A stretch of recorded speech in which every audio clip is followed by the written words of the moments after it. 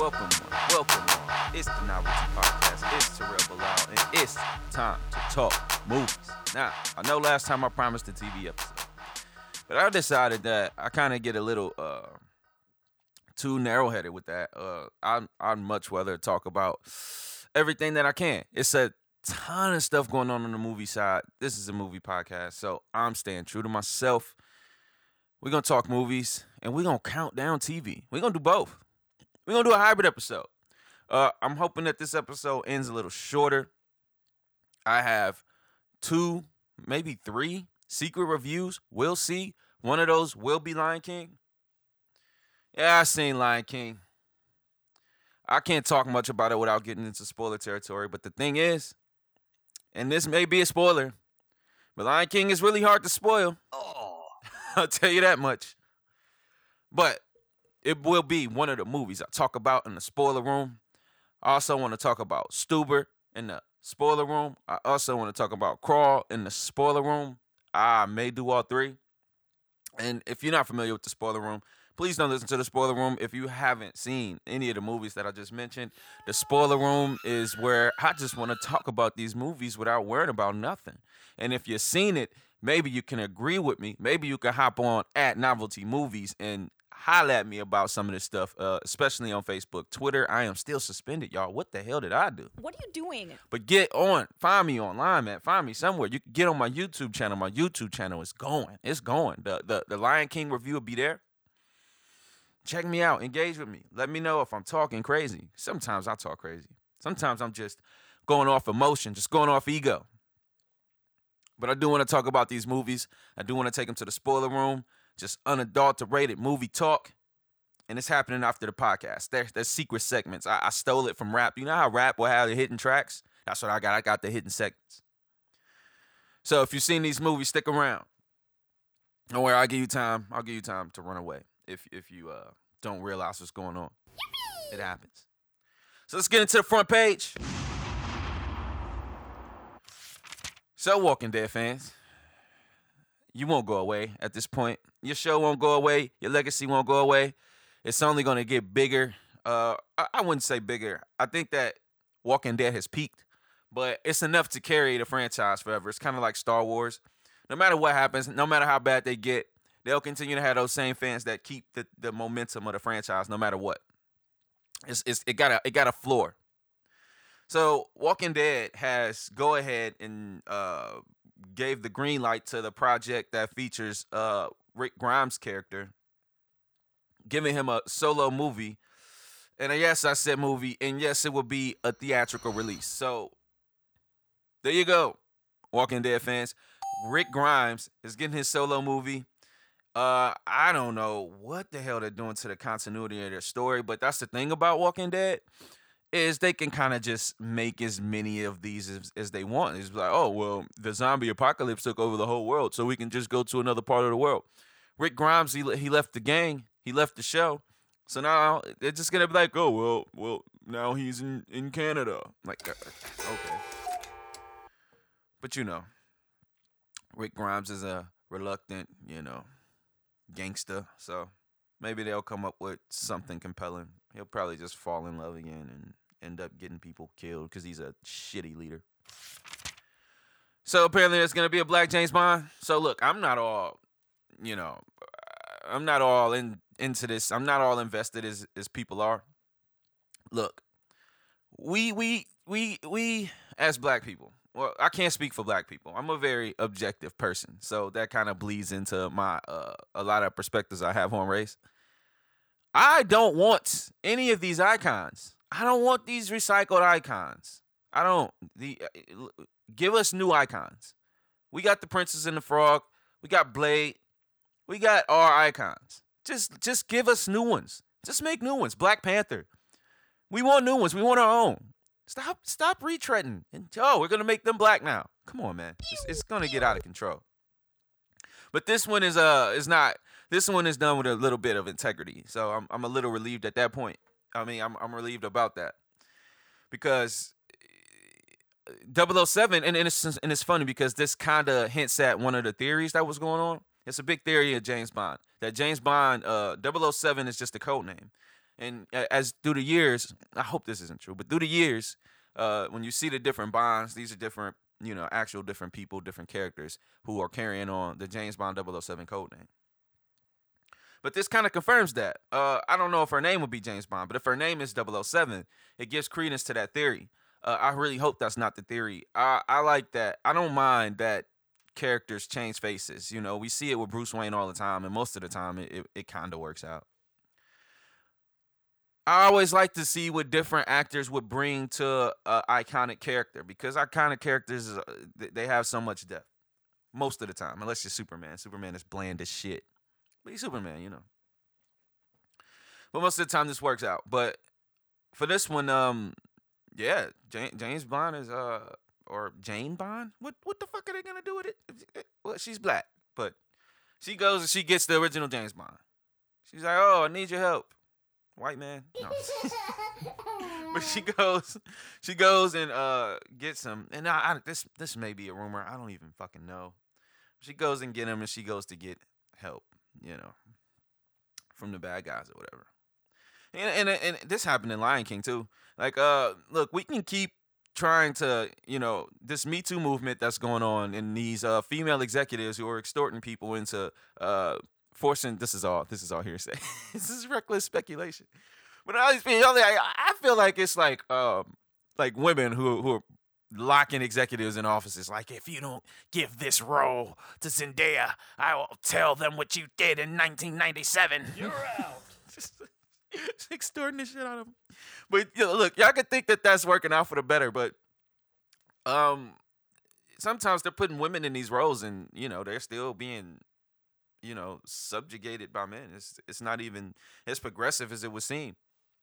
But anyway, headlines is king. Eddie Murphy is coming back to stand up. Oh my Lord, this is crazy. This is crazy. Now, I mean, it's crazy because I'm scared. I'm fucking scared. I don't know if Eddie Murphy is still funny at all. Like, it's not often where a comic can be great at stand-up and great at movies. Eddie Murphy was great at both. But Dizzy still got it, and Dizzy still got it. Now, he signed a $70 million deal with Netflix. This means that he's going to be making movies, and he's going to be making stand-up, bringing them to Netflix. Now, there's no proof that he's going to be making movies, but he's going to be making movies. Netflix is not fools. And Netflix they're going to have to adjust their whole strategy anyway. But they signed Eddie Murphy. This is a big, big signing.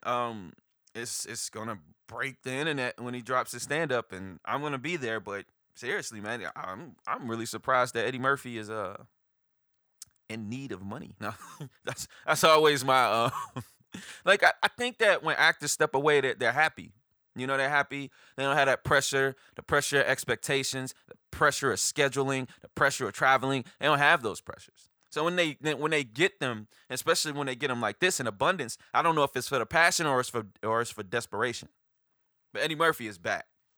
I'm really excited though. But I'm as excited as I am. I'm be just as scared. I sense this same thing coming on with Chris Tucker. Chris Tucker has kind of just been living off with the rush hour money. Eventually, that's gonna run out, and eventually he's gonna start picking up a lot of work, and hopefully, it's good. I really hope it's good. Speaking of Netflix, I mean, they're really gonna have to start changing their strategy, especially if they're gonna respect the war that they're in with Disney. See, this is the thing. Netflix is starting to realize that you gotta spend money to make money. Netflix was just ahead of the curve. They were ahead of the curve on streaming. Nobody was thinking about coming close to Netflix except Hulu. And Hulu is kind of, diet Netflix. You can respect Hulu, but Hulu has about half the viewership of Netflix. Makes about half the money as Netflix. Spend about half the production money on Netflix as Netflix. But Netflix is starting to learn how much money they can lose when they lose money. Now, they make a shit ton of money. They're still worth $152 billion. But they just lost $17 billion. Do you know what this means? This means that they're losing subscribers. Guess where those subscribers are going to go? Those people are going to go to Disney Plus, and they're going to go to Apple Plus. Yeah, that's right. Apple is coming too. Apple is coming. This is a great time to be a filmmaker, honestly. I graduated film school and had nowhere to go. But now, streaming company after streaming company is about to be producing content. They're going to be looking for creators. It's time to start swimming in dough because everybody is throwing out money for productions. Apple wants to be they want to be with the big dogs. They want to be in Oscar contention. So they're going to spend the money, and they got the money. Oh, they got it. They got it in those warranties alone. How many of y'all is paying that warranty money right fucking now? But Netflix has to adjust. So they lost a bunch of money on a Ben Affleck movie, the Triple Frontier, and it was just not worth it. And then they lost a bunch of money with a bunch of their productions. Then they lost a bunch of money when people were unsubscribing when they hiked that price up again. Netflix is going to be $20 a month soon. And we're talking about a subscription service that started at $8 a month. They're growing. They may be growing too fast. But it won't hurt them. It won't kill them until Disney come out and that subscriber rate start dropping some more. Netflix plans by the billions. So we'll see. You may think that Netflix, their moves isn't news. Their moves is news. Netflix is bigger than HBO. Netflix is they're basically a cable company on their own. And they're controlling half of entertainment. Watch Netflix closely. Cardi B didn't made it on my goddamn podcast, didn't she? She made it on, didn't she? One day I knew it would come to this. One day I knew I'd have to talk about Cardi B and or Offset on my goddamn podcast one day. And that day has come. Cardi B has inspired a movie. What the hell is this world coming to? So I love when people say that Hollywood is soulless. Soulless. People say Hollywood is soulless, and this is where that comes from. It comes from stuff like this. So Cardi B a while ago, for the four people who don't know, most of my audience is black, so they know this already. But some of y'all don't give a shit about Cardi B. And for those, let me give you a little bit of background. Because when I saw this trailer, it said inspired by a true story, and my jaw dropped to the damn floor. Oh no, that's game over. Cardi B confessed that when she was a stripper, that she would finesse dudes out of their money. She would know, drink them to sleep, fuck them to sleep, drug them to sleep, whatever. And she'd take the money. She came under fire under this. The internet went crazy. A lot of men went crazy. Like, oh, this is some bullshit. Because if you flip that in any kind of way, that man is Bill Cosby. But Cardi B is immune to being Bill Cosby. She's an icon of sorts. So eventually that dies down. Well, now I see a movie with an actual cast that's about the same damn thing. And this is the thing that bothers me.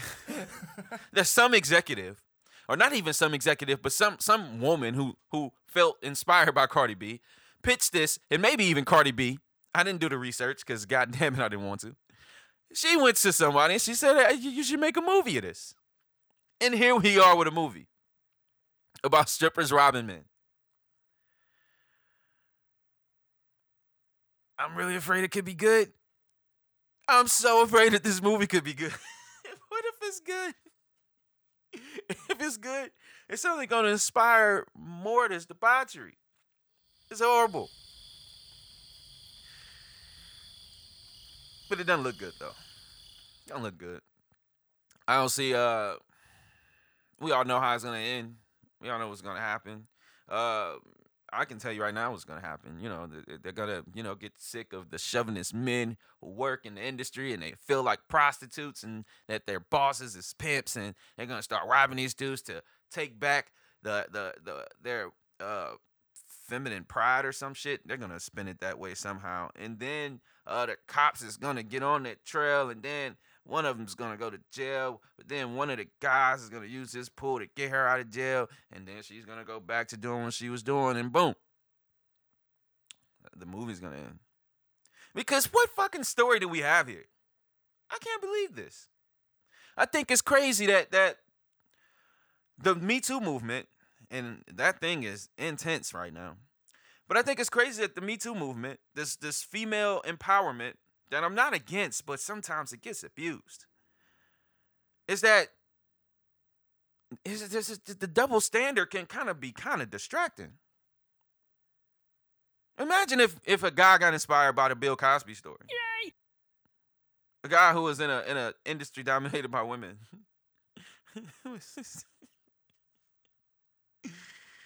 And he made a movie about it. Everyone will lose their shit. But Cardi B is coming to the big screen in a way. She just makes a cameo in the movie. They were smart about it. It's not her movie. They know she can't act. They're not fucking dumb as Disney is for hiring Beyonce to say lines at all. They were smarter. But Cardi B is coming. Yeah, period. What are you doing? I don't know. What's Cardi B-isms? I don't know. I want to be happy for y'all Cardi B fans. I really do. I really want to be happy for y'all. But I think this is an impending disaster. But Cardi B is coming to the big screen. That's that news. That news is kind of layered because, like, it can bring a whole discussion. It's a whole discussion, that shit. You want to discuss it? Holla at me. At Novelty Movies. I'm fucking thirsty, y'all. Internet went crazy about this Cats trailer. So Cats is like a really big Broadway show. I think it's like the third most successful Broadway show in history. It's been all over the world forever. This is the thing, though. I'm really not repulsed by it as the internet is. The internet is like, oh, they look terrible. And they do. They look very fucking creepy. But let's think about it, y'all. What's the alternative here? The alternative is going completely animated and nobody giving a shit. And everybody hating it. Or they stay true to theater, put some goddamn ballet dancers in green suits, and they make this. This was a much better option. Yeah, you out of your mind? This is a much better option than what could have been in this Cats thing. If you really wanted to see dudes and women and Taylor Swift in costumes, you're out of your fucking mind. The internet would have hated that just as much. I think this is of the lesser evils.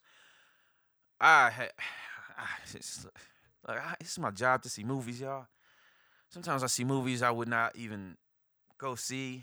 I probably wouldn't went to see Crawl. I probably wouldn't went to see like I just watched it. I watched the show Posse. I would never get that show 10 minutes, but you know, I gave it some time for the sake of my podcast because I don't want to lie to you guys. I want to be informed. I don't know if I can even get myself to go see this. But if you're a Cats fan, if you're a theater fan at all, there's going to be value here. And I think that the fans of theater and the fans of the play is going to like this, honestly. But any casual fan is going to laugh this fucking thing off the screen every time. But it looks all right. I don't know. The Cats trailer, check it out if you like plays and shit. But, yeah. Veronica Mars dropped. Any Veronica Mars fans out there? She's back. Or whatever. Somebody clamoring for that shit. The Starbucks cup made it to Comic-Con. How fucking crazy is that? They're just running with it. They're just running with it. I guess they don't have a choice. So some intern or some production assistant got fired and probably going to get blackballed for giving one of the worst continuity errors to television in history. And now his fuck up is an icon at Comic-Con. I think my guy got a raw deal. What say you? And I saved the biggest news for last. So, Comic-Con in San Diego has been going down over the last couple days. And oh my God, Marvel is dropping some jewels. They announced Phase 4. I'm not that excited about it, honestly. Because through these movies, I don't know who the big baddies are going to be. Not sure. It's going to be really important. Disappointed I didn't get my Silver Surfer. That didn't get announced. It's really kind of underwhelming. So I'll go ahead and get to the good stuff. You know, Doctor Strange, Multiverse of Madness, Thor, Love and Thunder. Thor brought the same director back from Ragnarok, so that's just going to be awesome. One of the same minds behind What We Do in the Shadows. I'm actually most excited about that of any of these projects. Loki's getting his shit. The Falcon and the Winter Soldier, that should actually be dope. Thought that would be a show on Disney, though. But I'm not excited about any of these other ones. I don't know how they're gonna make Eternals work. Black Widow should be good. I'm not against that. Hawkeye should be good, but we've watched Arrow before. And WandaVision should be okay, but WandaVision is gonna be a nightmare. I said I said it should be okay, but I was just trying to be generous. Well, WandaVision looks okay, but WandaVision is just gonna be Dark Phoenix. Dark Phoenix was just ridiculous. It's like, oh, well, how can we make a plot against the strongest character we've ever seen? I mean, if you can just destroy somebody with your mind, what fucking story can you tell? Jesus. Shang-Chi should be great, but we'll see because, well, I don't know. When I like fighting characters, Marvel does good with that. Marvel did good with Daredevil as a fighting character. I think they're gonna do good with Shang-Chi as a fighting character, and they should do good with Blade as a fighting character. Marvel Studios is producing Blade. Yes. Yes. The news of the Comic-Con is that Marvel in Phase 4 will bring Blade to the Marvel Cinematic Universe. This is something fans have been clamoring for years. I've always wanted this. I've always wanted this since I was a fan of the Marvel Knights series. Blade is coming. But that's not the best part. The best part is them casting officially Mahershala Ali as Blade, and it is the pick of picks, the casting of castings, the Novelty Podcast approves, if that means any fucking thing. And I am elated. I am turned. I couldn't be more excited. I was trying to find another term, but I couldn't because sometimes my internet is off. That's right, I speak internet. But I am so ready for Blade. Now, it's probably the last part in the phase. We probably won't see it for another year and a half. But, hey, we got a lot to hold us over before that year and a half. Black Widow will be coming. Doctor Strange will be coming. I don't know where Black Panther is. But they have to, now they got to, introduce their villain for this phase. And, yeah, so they got some stuff to work. They got some stuff to work. Now timing and continuity, which is Marvel's biggest weakness. Now timing and continuity is going to be a thing, and they kind of have to, rearrange some releases. Make sure that Black Panther fits in the scheme of things and in their overall phase. But I do miss Tony Stark a little bit. A little bit. Kind of feels a little off without Tony Stark. But that's the front page. Let's talk some motherfucking television.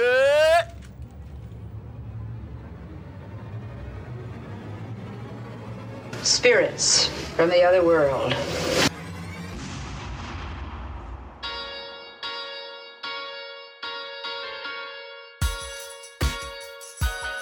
So, the Fast Five is here. The Novel 5 is here. The plank is ready to leave the shores. And we're going to take a walk in the graveyard. It's a short graveyard. Like the last graveyard we went into. The last ceremony we went into. Where we said goodbye. I named a lot of the shows. So a lot of those shows are still canceled. A lot of those shows is going into finales. On the next podcast, I will be talking about the validity of all of the final seasons. Because some stuff is in the graveyard, but they honorary deaths. They're not just canceled. So it could be interesting to talk about some of the shows that's actually great shows, iconic shows, legendary shows with great fan bases, but they just would not grow anymore. And it was just time to end them. I think I want to talk about that ad nauseum for a second. But first, let's get into the Fast Five. The Fast Five is the fastest rising shows. The Fast Five is the fastest rising shows that's out here or whatever. I don't care where they are. They can be streaming. They can be on HBO. They can be on Showtime, Cinemax, CBS. I don't give a damn. That's the thing with me. I'm everywhere. But all of these is, I don't know, 2 are streaming shows. So I don't know. They're everywhere. But let's get into the Fast Five. Number 5 in the Fast Five is Mindhunter. Mindhunter's new season is finally coming on August 16th.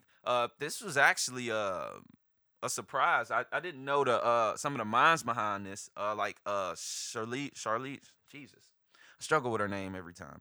Charlize Theron, David Fincher, two of the names behind this. That really surprised me. I didn't know that they had that big of money people behind this. Serial killers is their own genre. I talk about it. I talked about it on another podcast. Like I'm really legit creeped out by serial killer genre because it's nothing realer. It's a certain distance you get to keep from a lot of the horrors that's out there. A lot of ghost horror, a lot of demon horror, a lot of all that stuff, man. You can kind of keep a certain distance from. But serial killers is out here, man. Serial killers is around the corner from us. Yay! Look creepy. But this is made very well. If this is your thing, it's not where you go for action. There's definitely peaks. They build to their action. It's FBI investigations. The legendary fucking FBI dude, man. Really good detective. The dude is a different kind of detective. He's a psychological detective. He's putting himself in the mind of these killers. And it's helping him be a great detective. Sometimes it's like he has superpowers, how he can be so good at it. If you really want to see it more condensed, there's a Hannibal movie called Red Dragon. That's where you really get to see how he works. And then that may make you want to see Mindhunter. It's a great show, and it's number 5 on the Fast Five, and it may rise. And yeah, it's coming to Netflix. August 13th. It's coming to Netflix. August 16th. Click it if you want. Number 4 is Posse. Now, look, this is a very niched view. I'm not gonna lie. If you can, get past, the heavy controversial content that's in here, you may find value in it. I'm not that big of a fan in this show. I think that this show is it's a little gratuitously mean. But I guess this is that culture. I don't really understand it. It's about transgenders trying to excel in the fashion industry. It's some dark shit. But if you can get if you can get into it, maybe. Because that's why this made the Fast Five. Y'all hear me? I'm fucking terrified right now. But that's why this made the Fast Five. The viewership is there. The viewership is growing. The gay audience is out there, and they when they like something, they are definitely some of the most loyal fans you can have. If you can see past that and just watch narrative, I probably would steer away from this because I don't think the narrative is that strong, because I don't think they really care about us understanding the characters. But, they try to give you reasons to root for them. But Posse is growing. Posse is on fire. Posse's been ordered for another season, and I think they're only like 3 episodes into their current season, and it's number 4 on the Fast Five. Number 3 is The Neighborhood. CBS really surprised me with this one. CBS is always looking for the black audience. CBS is the most watched television network in the country. So it's always weird when you're evaluating one of their shows, because you kind of have to give them a curve. Like, a lot of times I give shows a curve where their ratings might not be that crazy, but I'll give them the curve because the show is good. And sometimes that can help your ratings either stay consistent or grow. The Neighborhood, however, is on one of the most not watched networks, so it's always growing in its viewership. Now, I think that this show got about 3 seasons in it, honestly, because it kind of has a ceiling, because the it's a little too racist. Nah, I get it. Like, some black people feel like black people can't be racist. I think that you kind of have to feel that way to enjoy The Neighborhood. I think that sometimes that get in the way of character, but they got all of the classic characters in here. You got the conservative religious mom, and you got the old school conservative black dad, and everything trickles down from there. And it's interesting because Cedric the Entertainer is the star of the show. They got Tisha Palmer in there. I love her from Martin. Everybody loves Chris. She's charismatic in everything she's in. But there is really not about them. It's really about their white neighbors who move into this black neighborhood. And it has its funny parts, but it's definitely I don't know who I would market this to. This is really good. It's marketing really well with the uh black 18 to 65 demographic, which is not saying much. Look, okay, fuck it. All right, the jig is up. I don't even fucking like the show. I don't even like the show. I don't even like it. I'm trying I'm trying to give you something, give you a reason why the ratings just keep creeping up and creeping up and creeping up. That's kind of how Black Productions work, though. Black Productions is big on word of mouth. We talk about TV shows a lot, and that's kind of how it happens. It happened with another show that actually made the Novel 5. But that's how these things, you can watch the ratings, and week by week it just creeping up a little more, creeping up a little more. And I think that's happening with The Neighborhood. But The Neighborhood is not that deep when it comes to substance. It's really kind of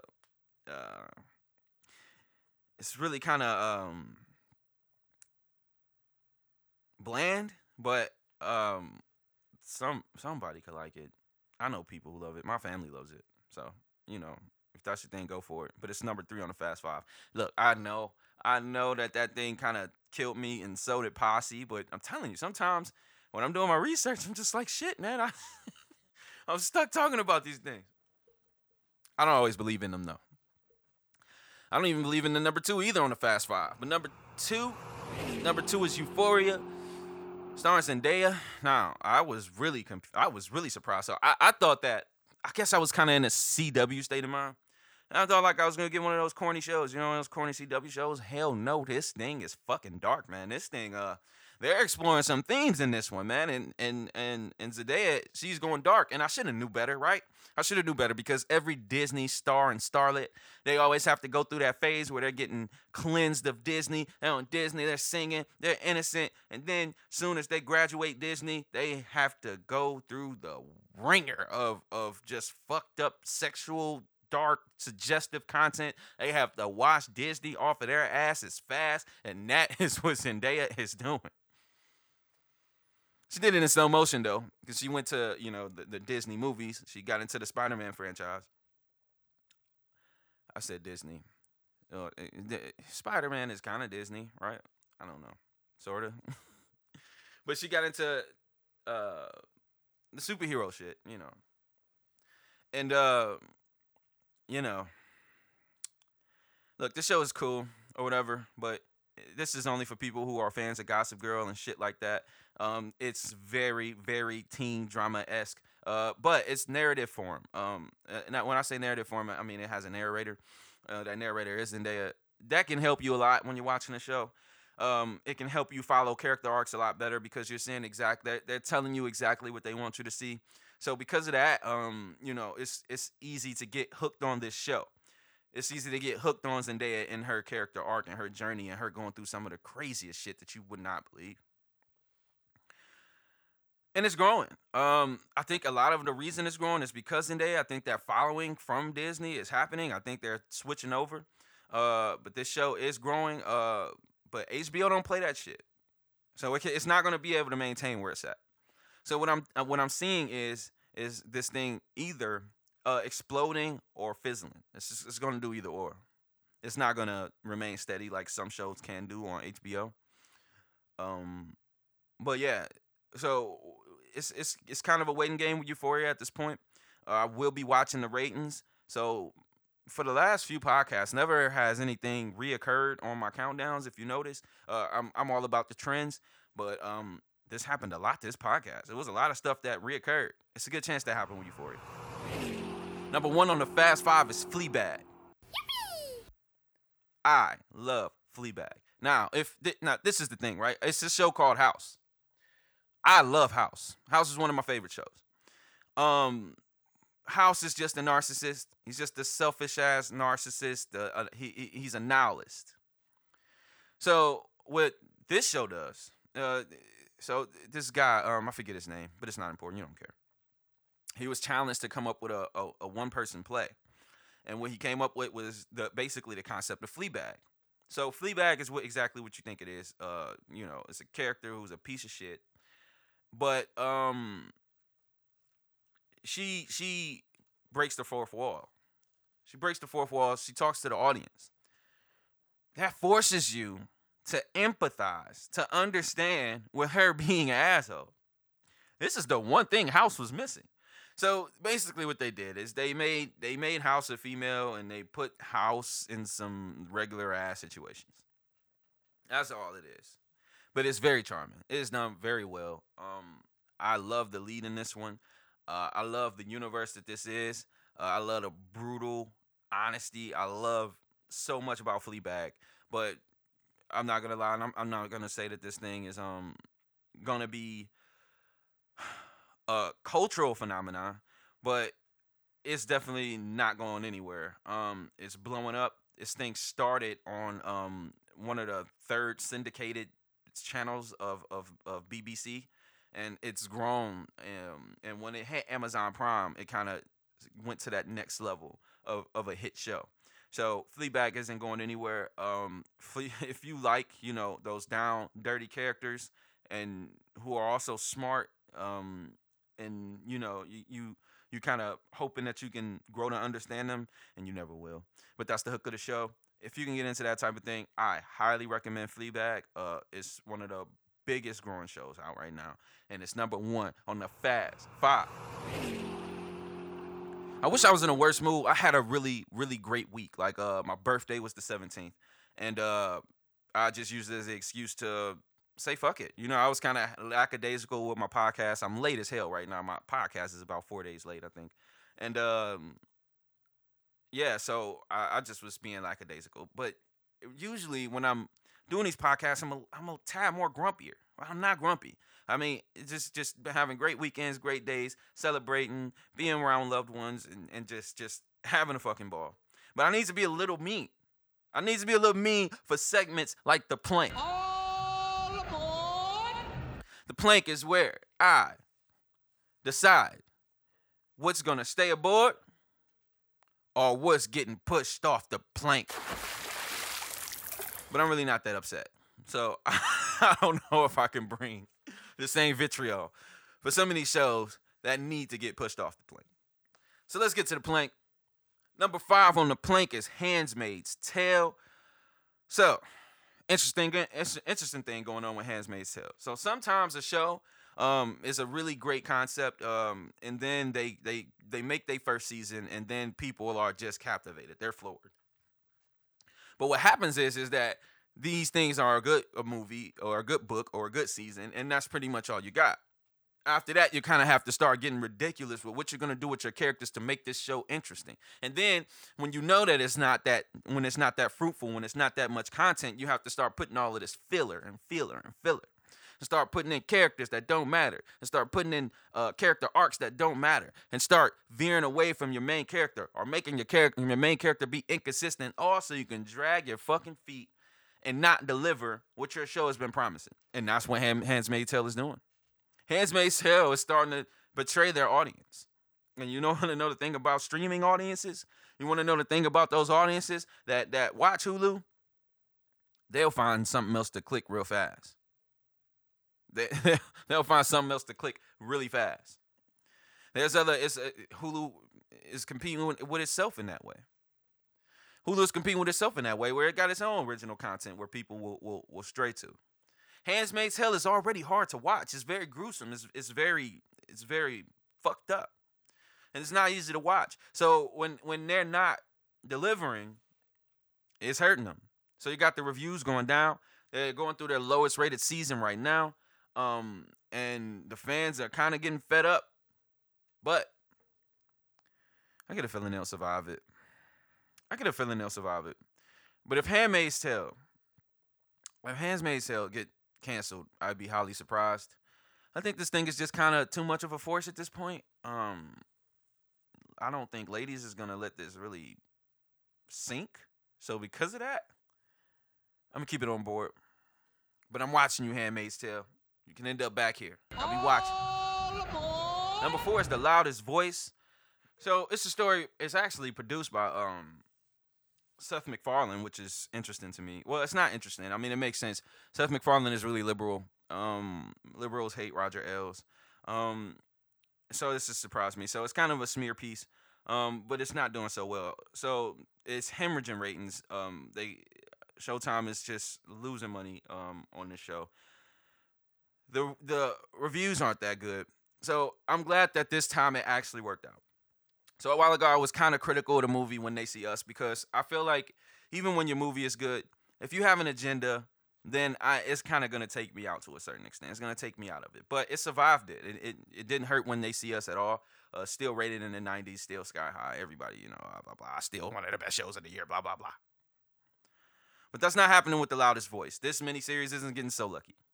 Because when you're constantly going for a certain narrative, when you're constantly trying to, show that this person is a piece of shit, then you're gonna kind of start contradicting your story. You're gonna start putting inconsistencies in your narrative to make sure that you stay true to your agenda. But people are much more layered than that. You can try to say somebody is the boogeyman, but when you tell their story, we need to know you got to peel back some of those layers. But instead, you're laying on layers. Oh, this person is dishonest. Oh, this person is a sexual pervert. Oh, this person is a predator. You keep laying that on there, and you're going to eventually hurt your story. Stories are about character. Be careful with the smear pieces, Hollywood.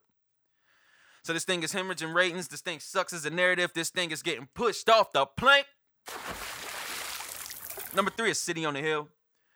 So Showtime has... Look, they're trying to keep things interesting, right? They're trying to... They have another show called Billions. I don't talk about Billions. Billions betray me as an audience member, and I can't forgive some shows for that, especially with the talent that's on this damn show. Now I have to deal with Billions fans. All right, one of my guys is a Billions fan, and he's constantly telling me that this show is it's great. I have to watch. And he's probably right, but I know good and damn well what's waiting for me at the end of that tunnel. It's more cat and mouse, man. I could take cat and mouse for about a season. After that, I need some payoff. But it's more cat and mouse. And they may change which teams is playing cat and mouse. They might kill a character here and there. But it's still going to be cat and mouse. But anyway, Showtime is trying to do what I wanted Billions to do.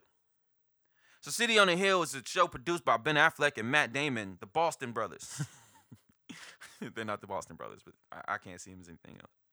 But it's about, the turbulent times of the Boston Police Department in the 90s.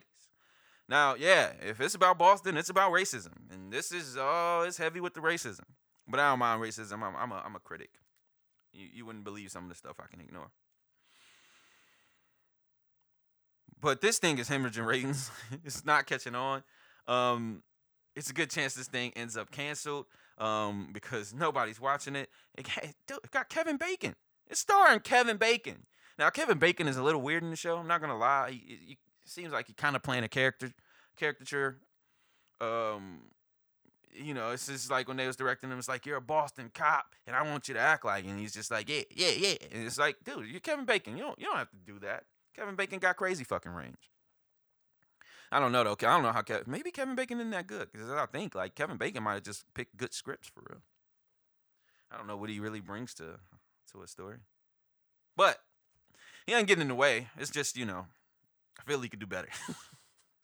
But City on the Hill is a good show.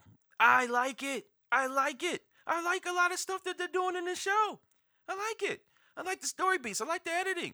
I like Adis Hodge's performance in here. I mean, it's a little monotone.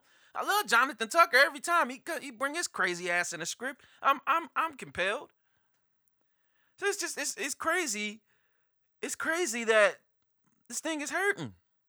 And you know what? For the first time, I'm gonna let my bias keep this thing on board. I'm gonna give this thing time to catch on.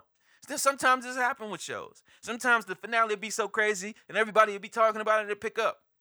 But we all know it won't pick up. We all know it won't pick up. Because, Homeland, one of the flagship shows is Showtime. One of my favorite shows of all time. Homeland is done with this momentum. And if that can't gain viewership, I don't know how City on a Hill will. But for now, I'm keeping it on a plank. It may end up back on a plank, and I might have to push it off. But for now, I'm keeping it on. All aboard. Number 2 is The Rook, because the show is fucking boring as hell. Number 1 is Dark. Now, it's always weird, right? You always got shows like this. So Dark is not hurting with viewership. It's keeping consistent viewership because people are digging the story. I think the season 3 is currently rated 100% on Rotten Tomatoes. This thing doesn't seem to be bad. Now, it bored the shit out of me. I can't get into time travel narratives. I hate them for the most part. Most of the time, they're just a mess. And most of the time, you just use them to get yourself out of a bind when you don't know what the hell you're doing with your story. So I can't really get into Dark. And I don't like the cinematography either. It's so fucking blue and gray. But sorry, I got into my film nerd shit. I'll get off that. But I'm not saying this is a bad show. It's not a bad show. It's clearly not a bad show, right? The performances are great. From what I've seen, the performances are great. Again, I don't like the look. I don't like the tone. I don't like the questions it makes me ask myself. But Dark is quality. I shitted on Dark a couple podcasts ago, but again, sometimes shows put me in line. I gotta keep it on board. Dark is staying on board. Dark is ending. This is the final season, so you got yourself a nice little decent miniseries, if anything. I mean, it's not. It's much longer than a miniseries. You got 3 miniseries. Look at it that way. I don't fucking know. But 3 seasons is a really good watch, especially if it's good. This thing seemed to get better as it went on because they probably started giving more answers after they found out that, it's about time travel. Well, let's cover up these plot holes. No, I'm just playing. But Dark is still on board. All aboard. All right. Grab your tissues. We're going to the graveyard. The Enemy Within is canceled. I really thought that Morris Chestnut was going to be able to do it. I really thought Jennifer Carpenter was going to be able to do it. I fucking loved her on Dexter. But I don't know, man. I loved everything about Dexter. She might not even been that good, but I loved the show too much. So she was phenomenal, no matter what. But I guess she can't draw. This thing is getting the axe, and it's not getting the honorary season finale. They want this shit off television. The Rever is getting canceled. The Allstate guy, that's Allstate Stan, he doesn't draw. Nobody gives a shit about his acting. It's so crazy. It's so crazy. Like, I don't know who this dude's agent is that's just keeping him and stuff. Well, I guess once you get in State Farm commercials, and no matter what, every time somebody want to watch TV, they see your face. It helps with your marketing. But he couldn't say the show, and that surprised me. But the Reverend is just not that good. It's about, I don't know, a coma ghost lady saving people in comas or some shit. I don't fucking know. What the hell? The Village is canceled. Thank you, Jesus. Now, The Village was on the plank a couple podcasts ago. Because I'm like, what the hell is this shit? Oh, no, I don't know. Maybe it wasn't. The Village might have been one of the Rising Fives. But no, it wasn't, because the ratings have always sucked for The Village. This thing was doomed out the gates because, god damn, they were fucking trying too hard, man. All of that preachy. It's done. It's dead. Whiskey Cavalier is dead because it's just too damn corny. And Lethal Weapon, look. Lethal Weapon, I got no quarrel with it. I got nothing bad to say about Lethal Weapon because Lethal Weapon survived for a while. They wanted to cancel Lethal Weapon for about 2 seasons. But it's finally done. I'm surprised it picked up the following. Honestly, it was a bad idea from the jump. Speechless is canceled. The Fix is canceled. And I mean canceled. These shows were canceled. It wasn't, all right, we're going to give you your honorary season. Nope. They said, get this shit off television. I think Lethal Weapon got a final season. That's it for the graveyard. It was a quick walk, wasn't it? I mean, we took a long walk last week. All right. So, it's time for the Novel 5. So, I always, when I say the Novel 5, I give myself this long break. Because I always got this image in my head. Maybe I'll produce it, but I always got this image in my head of this big thing like, the Novel 5. Like, I always considered it. I always think of this big thing. But I might do it. because it just feel appropriate. I want the novel 5 to feel big, you know. Let's get into it. The novel 5. Number 5 on the novel 5 is Saints and Sinners. Now, there's a network, right, that I would laugh at all the time. My mom watches this all the time, and I would always just laugh at it. Like, why is people watching shit? Bounce TV? Are you serious? Bounce TV? And, you know, they play all of the classic black stuff. They play Jason lyrics and how Stella got her groove back and all of this shit. I was just like, man, what a loser of a network. They want to be BET so bad. Well, guess what? They're producing content. What the fuck? They're producing content. I thought they were owned by somebody. But they're not. They're producing content. Now they're competing with BET and they're competing with Oprah. Competing with, I was going to say Tyler Perry, but Tyler Perry is essentially Oprah. Oh. And now they're competing with big dogs. And guess the fuck what? They got a smash hit show. They got a smash. This thing debuted with great ratings. Second episode had better ratings. And now at this point, it's only going to grow. At this point, people are going to talk. And when people talk, that's your wildfire. I'm trying to get wildfire from my podcast right now, but nobody talks about this thing. Don't worry. I'll come up with more controversial content. Don't you worry. I talked shit about Cardi B earlier. Go tell somebody. But that's what you need. So Saints and Sinners is growing. It's a decent show. So when I first was watching it, I didn't turn it on. And I was like, oh, okay. So Tyler Perry, he finally changed his style. This is a lot better. It turns out, no, this is not Tyler Perry's production. And thank God, because this thing, while it doesn't hide the fact that it's a soap opera. It has no problem being a soap opera, but it's not as corny as fucking Greenleaf. It actually has some integrity behind it. They're not breaking out in song and dance. It is about the church. You gotta tread softly about the stuff about the church. A lot of people don't like stuff that's kind of vindicative of the church in any way. But there's a lot of politics. You gotta love politics. You gotta love stuff that kind of feel like monarchy and that kind of drama. And you definitely getting that with Saints and Sinners. And it's number 5 on the novel 5.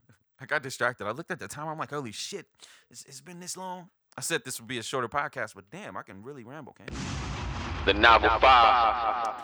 Number 4 is Claws. Now, Claws is it's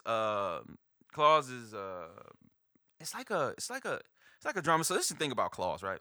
There's a couple shows that I could have put in this exact same place as Claws, but Claws was able to make the list because it's growing the fastest. But you kind of got Claws. You kind of got, Queen of the South. You kind of got Animal Kingdom. All these shows, you got Snowfall. All these shows is kind of like the same shit, honestly. But Claws has the best ratings. I actually think Snowfall could end up canceled. I could see Snowfall canceled after another season, and it probably needs to be, honestly. But Claws is definitely more character driven than Snowfall. That's probably the reason why it's winning. It's a lot more glamorous too. They both take place in Florida, so you kind of get the same cinematography from both. But they're both shot the same. But Niecy Nash is just a great lead. She's constantly impressing me, honestly. When I used to watch Reno 911, I never imagined that she would go into the drama spectrum. But that's where she is, and that's where she's making her bread. She's still fucking hilarious. She still has her comedic clues because she was hilarious on Reno 911. And yeah, she's bringing it on here. Hank from Breaking Bad. Dean Norris is great in here, just like he was great in Breaking Bad. You get good performances across the board, and this show, they don't fuck around. They actually move at a good pace. They move with their attention, and they move with their character arcs. They're moving up in their statuses. They're moving up in their ranks. This thing is like, there's much worse things to watch on television. It's growing. Killing it on Rotten Tomatoes with the ratings, and it's number 4 on the novel 5. Now, real quick, let me warn you real quick. This will be my shortest novel 5 because something happened that never happened before. I have 3. That's right, 3 shows returning to the novel 5. Now, I'm not going to say it's not controversial because the order has changed dramatically. So, let's get into the number 3. The novel 5. Which fell from number 1, which is Yellowstone. Now, this is all by default, all right? This is all about timing right now because I still like Yellowstone Way better than the number one show on here. But number 3 is Yellowstone. It's still consistent. It's still great.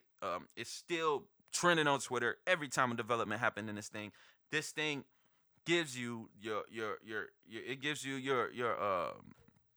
I wanted to say pound of flesh. It gives you your pound of flesh. In this show, they are always letting you know that the stakes are subtly getting more and more intense, and they deliver that. It's still getting delivered. Yellowstone is, again, one of my favorite shows on TV, and it's still killing it. It's number 3 on the number 5 by default because it's not as hot as these other shows, but it's one of the hottest shows on TV. The Novel 5. Number 2 is Big Little Lies. Big Little Lies is still killing it. And you know what? The thing about these shows is Twitter. Twitter makes following some of these shows insane because it kind of lets you know the reason why it's trending. It's kind of letting you know the reason why Big Little Lies basically doubled their viewership. It's letting you know that it's always something going on to keep this thing with this momentum. Because when you got something that's based on a murder mystery, the only thing to make it more interesting is more murder mysteries. Or the only thing to make it more interesting is, oh, that was the wrong person who did it. Now, these aren't spoilers. They're not. But they're finding ways to keep it interesting. They got Meryl Streep in here. She's killing it. She's fucking trending everywhere because she still got it, and she's playing a compelling character. I mean, she's really great in this show, and everybody else is still delivering, doing everything they're supposed to do.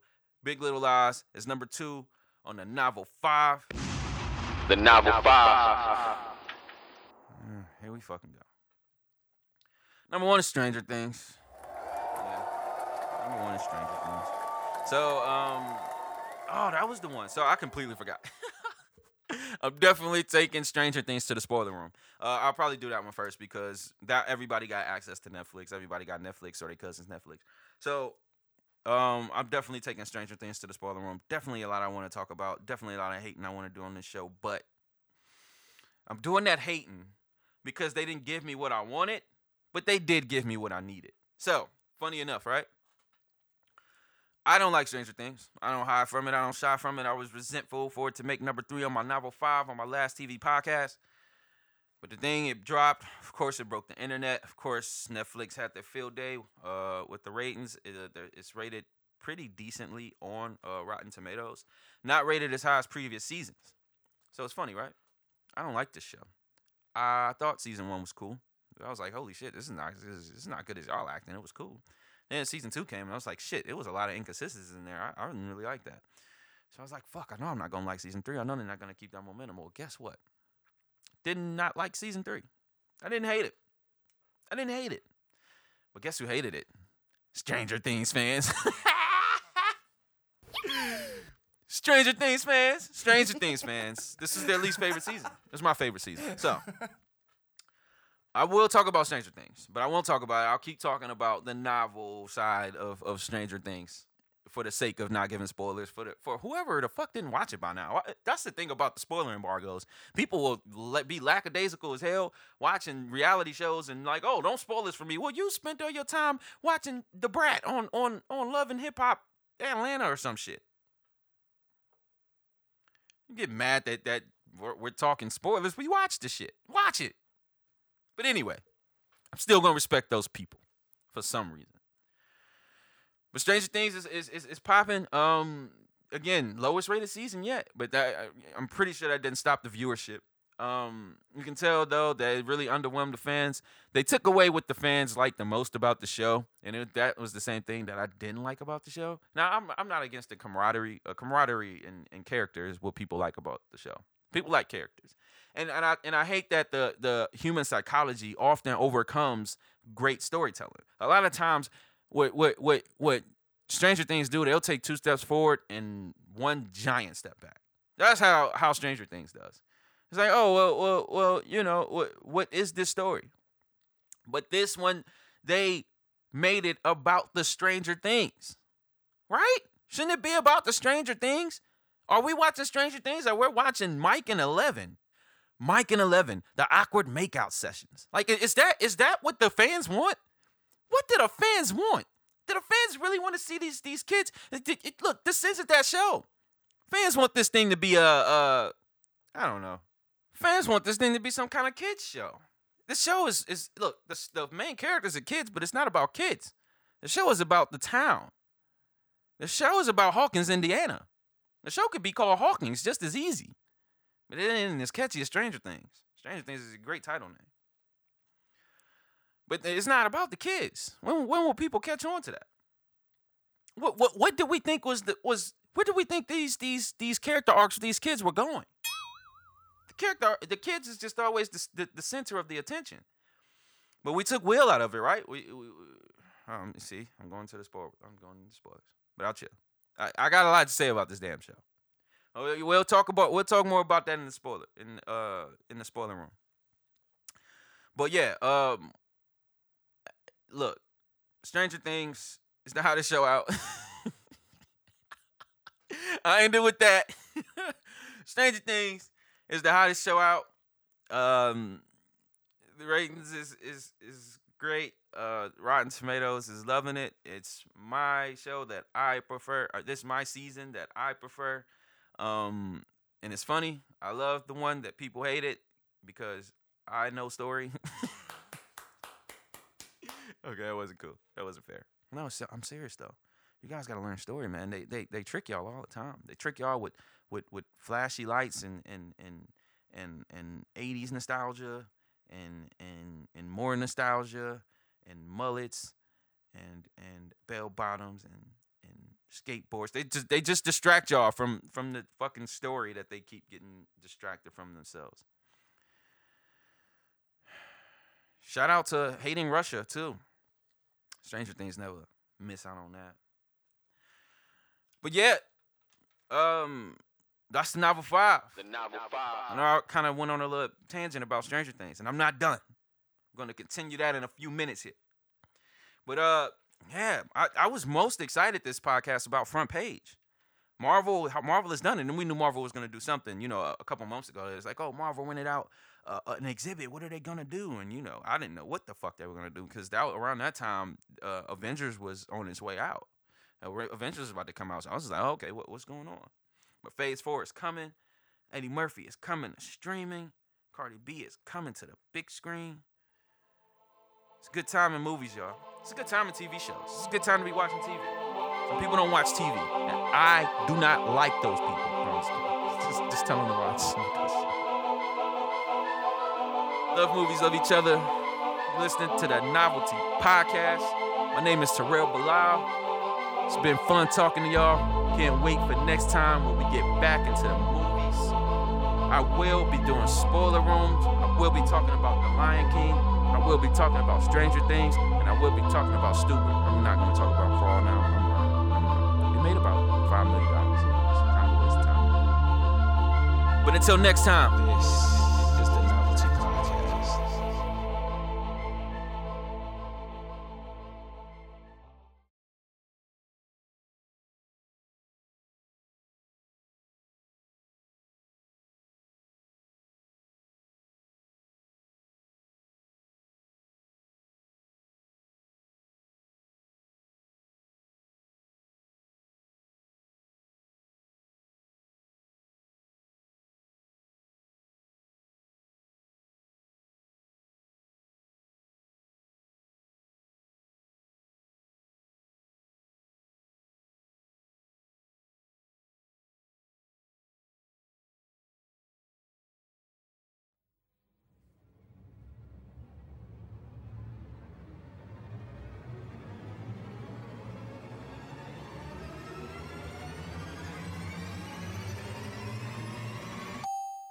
Yeah, you made it. You made it to the secret segment. You did it. It couldn't have been easy. You had to wait. You had to fast forward. You had to press shit. You was like, oh, is he really going to do it? You didn't know. You didn't know because I hit the segment.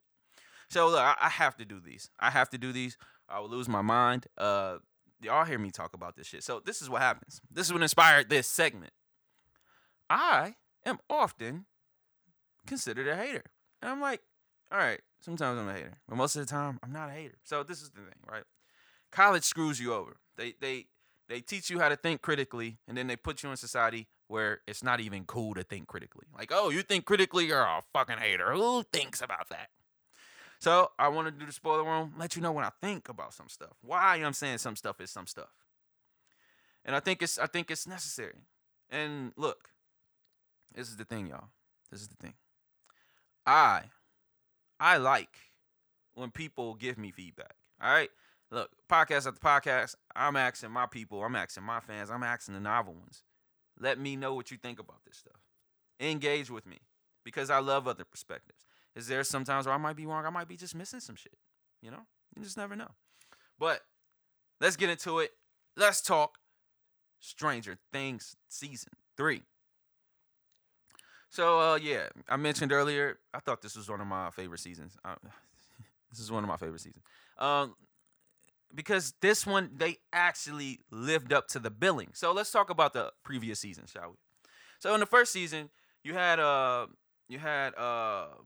basically they introduced the Upside Down, right?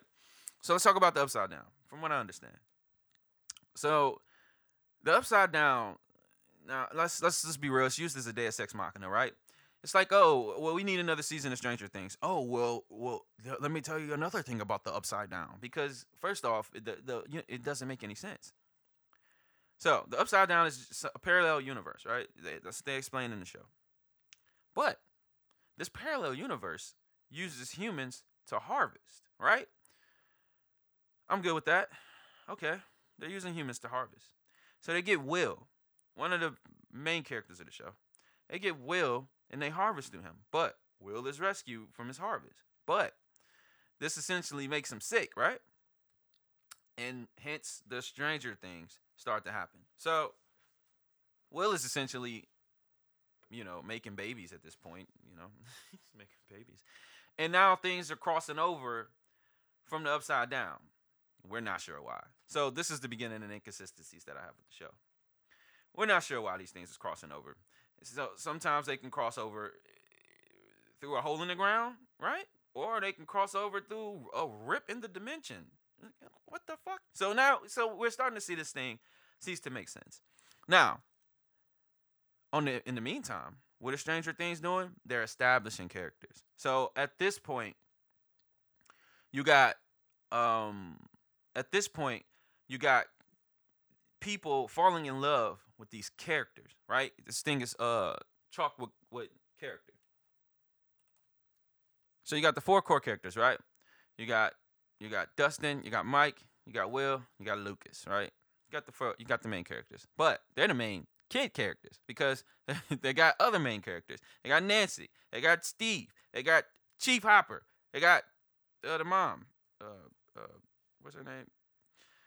They got the mom who's played by Winona Ryder, who was fucking amazing. And then you got Charlie. You got Will's big brother. You got all of these characters, right? This is what people love about this show. And it sucks, man, because constantly, we're getting inconsistencies from the story. But people they care about these characters. That's why these characters never die. No matter how ridiculously dangerous the situations they get in, they don't die because the creators know that they're just making a melodrama. But in this season, they negated that. They got all of the drama out of the way early. They got all of the drama out of the way early. They put in, Mike and Eleven's little, romance and fake ass breakup, the dumbest breakup I've ever seen. But they're fucking kids. And then that affected Lucas and Max's relationship. Do you hear how ridiculous I sound? And then that affected Lucas and Max's relationship, right? And so now that the kid drama is out of the window, it's out of the way. Will feels isolated, and Dustin is actually isolated. So you got all of these ridiculously boring character arcs going on, right? So now everybody is turning against the show because in season 2 it was a lot more in depth where Mike and 11 was falling in love. So that's the potential of love. You had Max and Lucas falling in love. There's the potential of love. And then you got Dustin who was isolated, right? Then he became isolated by choice when he went to be a Boy Scout or whatever he did. But he got consoled by Nancy, Will's sister, right? Will is ostracized again. Right? So again, the character arcs is what's hooking these people, right? So Season 2, they finish off their character arc, set these things up. Oh, everybody left on an upbeat note. I love season 2. What the fuck? Season 2 was dumb. You know why season 2 was dumb? Because the Mind Flayer was fucking dumb. It was dumb. Like, okay, we got one monster, right? I forget the name of they call it the Demigorgon, right? This motherfucker just eats you. Now, granted, if the Upside Down is a family of monsters, I get that. In the family of monsters, they're running out of resources in the Upside Down and they need to cross over and get human vessels. I'm good with that too. But what happens when they introduce the motives for the Mind Flayer? Oh, humans are inferior to me. What the fuck is that? Yeah, you're an animal in another dimension. So they bring him in on season 2. And now you got Demigorgons basically being birthed through Will, right? And by the way, that story arc completely fell off the map. Fell off the cliff. So now you got the Demigorgon getting raised by Dustin, right? Where's this character arc going? Fucking nowhere. And what is it even for? What did the Demigorgons do? What do they do? Do the Mind Flayer need them? So that's when it was weird, right? You made all of these inconsistencies in the Mind Flayer in season 2. And then you make him the main villain in season 3. And what did you do in season 3? You gave us even less mythology, less motives for the bad guy who caused the stranger things to happen. But it works. You know why? Because the Mind Flayer wasn't the main villain in season 3. It was fucking Russia. It was Russia. Now, granted, it's not that bad. It's era appropriate, right? We were crazy anti-Russian in the 80s. That was kind of like the when the Cold War was dying down. But of course, Russia's the bad guy. So like, okay, you're giving me a villain that actually has motives, right? You're giving me before who was messing with the whole fucking scientist. Oh, we're trying to contain it. We're gonna do evil things in order to contain it. Oh. But here, actually got actual motives. We want to weaponize them. I can get behind that. You see, people, this is narrative. There's a narrative in season 3 that's not inconsistent. But this is people's least favorite season because they didn't have the fucking kids fucking falling in love all day. They gave y'all some awkward ass makeout sessions. I hope that got you going. But so they give us a villain with a clear motive, right? And at that point, we have the narrative being driven by something. Now, that didn't have anything to do with the Mind Flayer, right? The Mind Flayer still was kind of inconsequential at the end of the day. He was just there to drive the plot for our game, for the main characters. Just fucking chasing them around, doing a bunch of nothing. What was Billy? What the fuck was that about? That was about nothing. They tried to do a weak ass character arc with him because he said no to a monster. He never embraced the monster. It would make sense as a character arc if at the end he's like, no, this is not right. When at the beginning of the character arc, he was like, I'm tired of my life. I'm tired of these people. Give me your power so I can be one of you. No, he didn't get taken willingly. So now your whole Billy arc is retarded. And if your whole Billy arc is retarded, then so is the Mind Flayer thing. That's retarded. But I still commend them because they gave us an actual narrative with the Russians. You tie in Hopper and Joyce, you tie in they're in the Russian arc. They're in the Russian story, following that lead because they're trying to open the portal, right? What the fuck are they trying to open the portal to? Wasn't the portal open the last 2 seasons? Did some giant octopus tentacle thing come out then? Or did we just put that in there to come up with some fake ass tension? Or why this thing needs to be closed?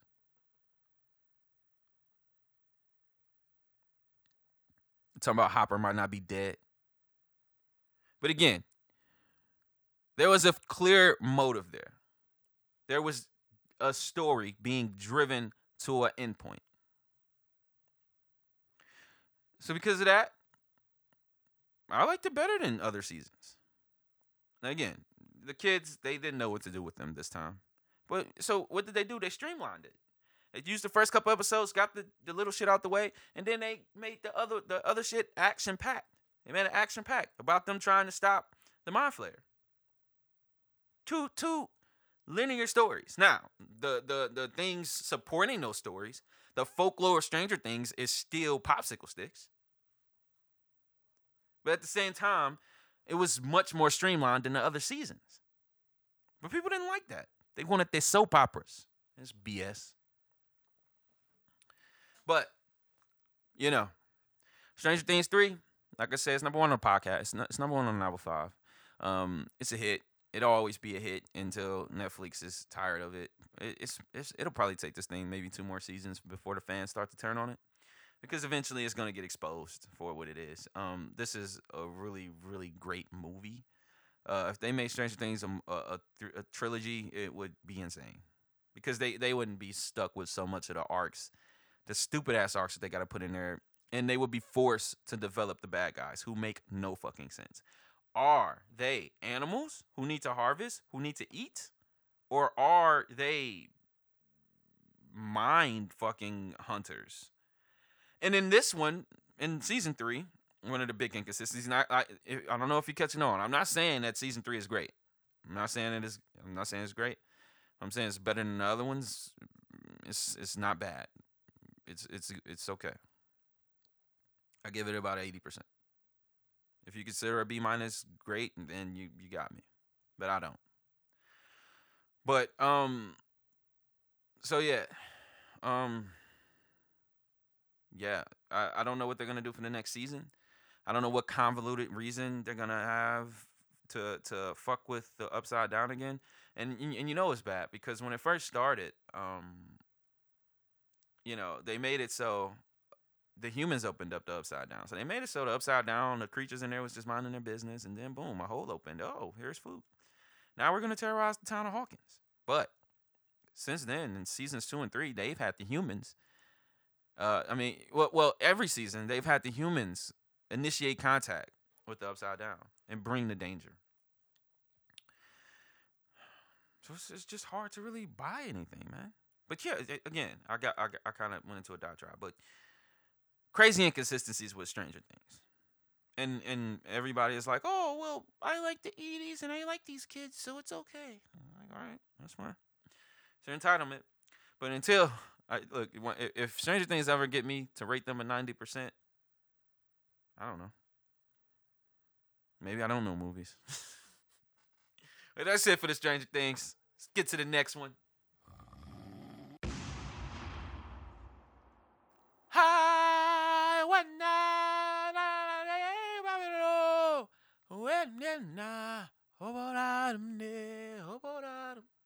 All right, for the honor of me constantly doing that, I needed to do the whole thing to introduce the Lion King the proper way.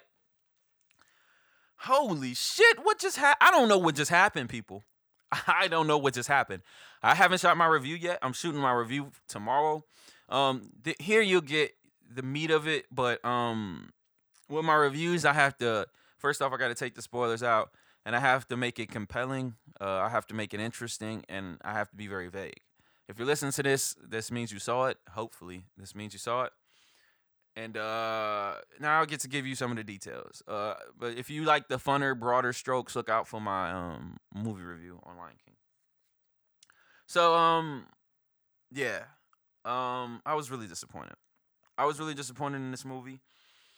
I was disappointed because that I realized that it was unnecessary. So this is interesting, right?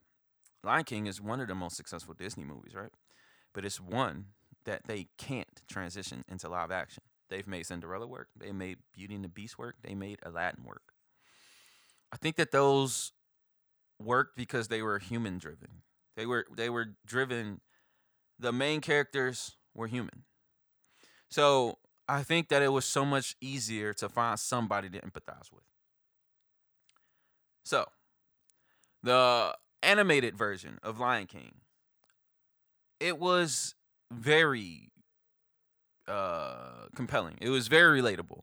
You related to them like they were humans because they were animated. So when you animate something, you can exaggerate features, you can exaggerate reactions, you can exaggerate emotions, and you can almost emulate a human reaction.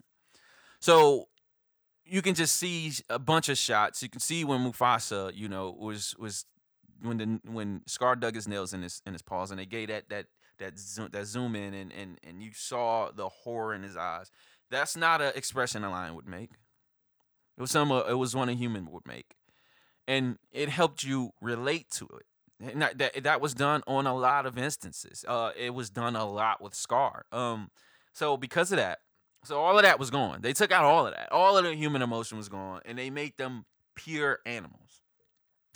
So when they did that, it took away a lot of character beats. Now you got a bunch of different beats in movies. I'm gonna always talk in movie terms with y'all because I want y'all to get a little more savvy.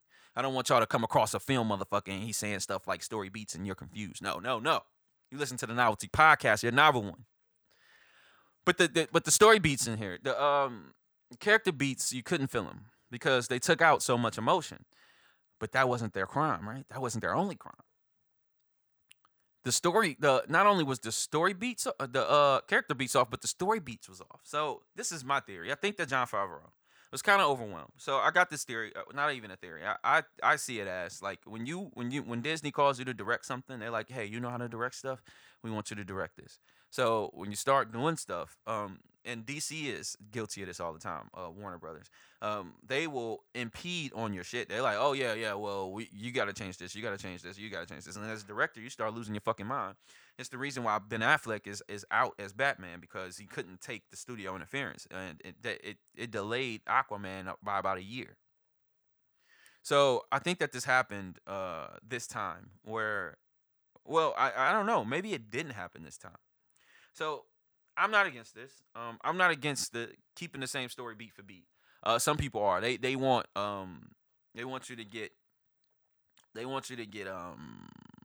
don't know. They want you to get new story. We don't need new story. You can give us our stories. You can re-give them to us. It's just as good. Just Can't Wait to Be King was just as good. Then they took some liberties. They kind of changed the Scar song. Highly against that. And the song wasn't just a good song. The song was very, very, very important to Scar's character arc. It lets you know this guy is not just a bitter lion. He's a tyrant. He's a tyrant. He's not just here to say I hate my brother, I want to kill him. He's like, I hate my brother because he's an unfit king. That's a different thing. And then you got to see his influence on the hyenas. This one they changed it. So a lot of story beats was different. So they kept the exact same script, but it was off, right? A lot of the lines was off. A lot of the jokes was off. Everything was off. The rhythm was just off. But they kept the same thing. But they kept the same thing with worse actors, right? These actors were out of their element. Beyonce had no business saying lines. They should have just brought her in to sing. Just brought her in to sing. Had actors rehearsing those lines. Same thing for Donald Glover. Donald Glover, yeah, he can put on that sweet voice that Simba has. But goddamn, when it was time for Simba to show some range, nah, he'd miss. When it was time for Simba at the end, when he was pissed off at Scar, nah, it just wasn't the same. You can tell. And I'm not saying that Donald Glover can't act. Donald Glover has been acting for years. He's starring in shows, but Donald Glover doesn't play passionate characters. It's the opposite with him. He likes satire. But this one, he's actually supposed to play a character under a lot of emotional pressure and stress, right? And he couldn't deliver. I didn't think he was a strong Simba. Chiwetel Ejiofor was my favorite actor in here, so it was really easy because out of this cast, he is hands down the most polished. It's like not even close. You can just tell that he is in tune with theatrics. He's in tune with theater. He's in tune with the arts, and you can just sense it. He was the only person who you could kind of buy as Scar. Scar, again, he was kind of still a victim of the script. but his beats was good, and his character arc was the most intact. And it's funny because Lion King isn't Scar's story, but I heard that this thing was 29 minutes longer than the original. And I was like, oh, they're gonna add new songs. They didn't. They didn't. They added little bits of story. They just would tag some scenes were a little extended. They'd add a little scene here or there, and it wasn't in songs. It wasn't in songs. So they were just adding shit that wasn't really like necessary overall. They could have kept it, but they would. The story felt really rushed. Oh God, it felt rushed. It felt so rushed. It was like it's just like they was ready to get the hell out of there. It was like Jon Favreau when he was, going over these voices. He was like, "Oh yeah, that'll do. Oh yeah, that's good. Oh yeah, that's fine." That's what it felt like. Like it didn't feel like any care was really put into this. It was like, all right, you're gonna force us to make this. We're gonna fucking make it. But if I can force some positives out of this thing, it's definitely I gotta say his name again. It's definitely Ejiofor performance and Seth Rogen's performance. They were great. Hey, I enjoyed John Oliver's Azu too. Those things worked out. But everything else, man, this was a rough one. This was a rough one. And this is another thing, man. I don't know how strong The Lion King is as a story. So now that I study story, and me and my friend was talking about this, right? Because her point was like, well, it's for kids. Like there's certain elements of story they don't really respect. They don't really care. That's true. But Lion King is not a kids movie. Yeah, it could grip kids for sure. It can grip kids, but it's not a kids movie because the themes in here is about monarchies and bloodlines and betrayal and murder and these is Shakespearean themes. So what Lion King was trying to do and failed at, it was trying to appease to both. Like no, with this you got to pick a side. You got to pick a side. You got to pick a side. They wouldn't pick a side. They wouldn't commit to the themes. Like they'd have a dark theme. Like Scar basically in this one, they imply that Scar was the heir to the throne. He was the rightful heir. But he was Mufasa's half brother. So when Simba was born, he superseded Scar. So they gave Scar actual motive or whatever. They did that. So that's not a kid's theme. A kid isn't gonna see that and understand that. So and if that kid can't understand that kid can't understand Scar. It's important to understand Scar. It's important because Scar is a big lesson for this movie. So you got all of these grown-up themes, right? Monarchies, bloodlines, politics, betrayal, murder, lust. Yeah, lust. Can you feel the lust? Fucking lust. Don't don't look like that. Kids. This is not a kids movie. But with that being said, they couldn't know when they wanted it to be a kids movie and when it didn't. The cartoon did. The cartoon came across as a kids movie the whole time, and maybe that's because I was watching it as a kid. But they didn't add in some of these themes that they added in this one, where they really wanted you to understand every character, including Scar. They even changed some of his the power structure he had with the hyenas. In the animation, it was like they were just his foot soldiers. They were loyal to Scar. They were afraid of him. They respected him. They had them marching. Like an army, as he announced his bidding. And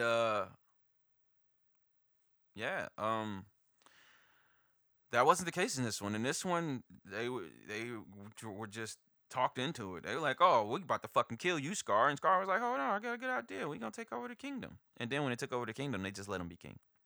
It was so much they needed to explain for them to kind of give us what felt like the rough cut of the original. It just sucked. It just sucked. They didn't know what to do with this story. And all they had to do was retell it as a cartoon. This shouldn't have never got made. That's the worst part. That's the worst part about all this. It shouldn't have never got made.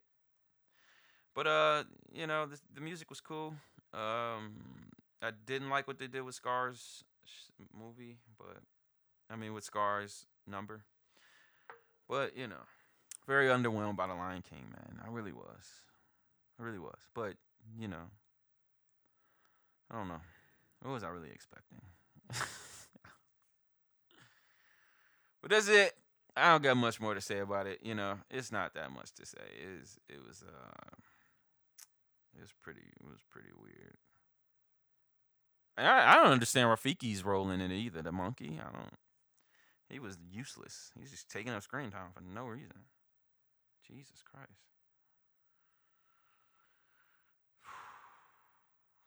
Damn, I was disappointed. That's it for The Lion King. Check out The Lion King if you haven't. I'm so pissed at you because you listened to this whole thing. But listen to check out Lion King. You can bootleg it if you want it. I don't know. I don't care. But just know I was disappointed. I get a thing at C+. 78, 79%. Really disappointed. But anyway, that's that.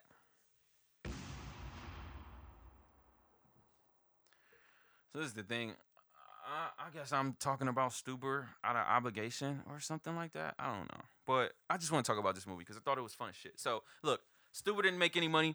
Apparently, Camille Najiyati can't draw. Now, the dude is big. Hollywood is pushing him. He got a great agent. He's doing SNL. He's everywhere. But at the same time, he can't draw. Batista can't really draw either. But he got his multi-movie deal. I have a bad feeling about his movie he got coming out, the spy movie with the little girl. I forget the name of it. Hold on, let me Google it real quick.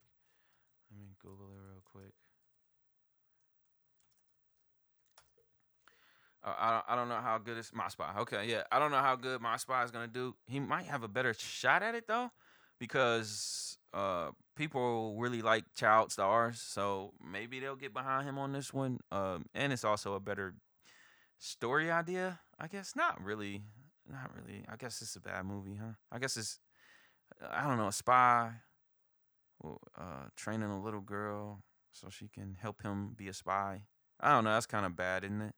But I don't know. I think it might make more money than what this shit did, man. But so nobody saw Stuber. Stuber is crashing on Rotten Tomatoes, and you hate that because I know I talk a lot about Rotten Tomatoes. But I'm telling you, they're a force, whether you realize it or not. But studios look at this, marketers look at this, but sometimes a strong score will carry over to when it starts streaming, when it hits Netflix, when it hits Redbox. And people will be like, oh, this they saying this is good.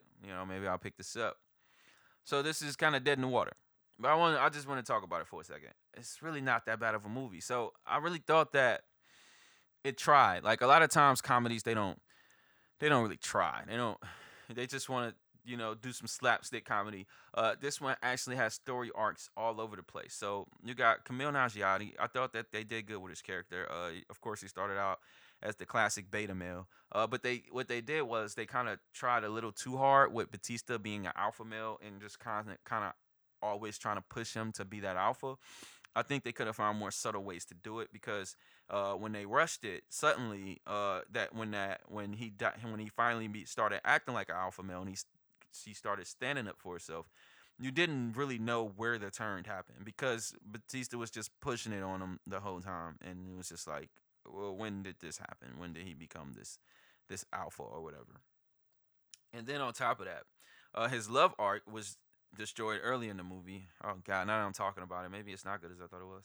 His love arc was destroyed, and where he was like, "Oh man, this is the girl, man. I love her, but she's out of my league and blah blah blah." And we had sex once, and it was cool, but she acted like it never happened. And then she was like, "Oh, well, let's have sex." And then he's like, "Oh," so now that arc kind of got stopped in his tracks in a lot of ways. So I was just like, at that point, I lost interest. Like I didn't even know why she was still around in the story, honestly.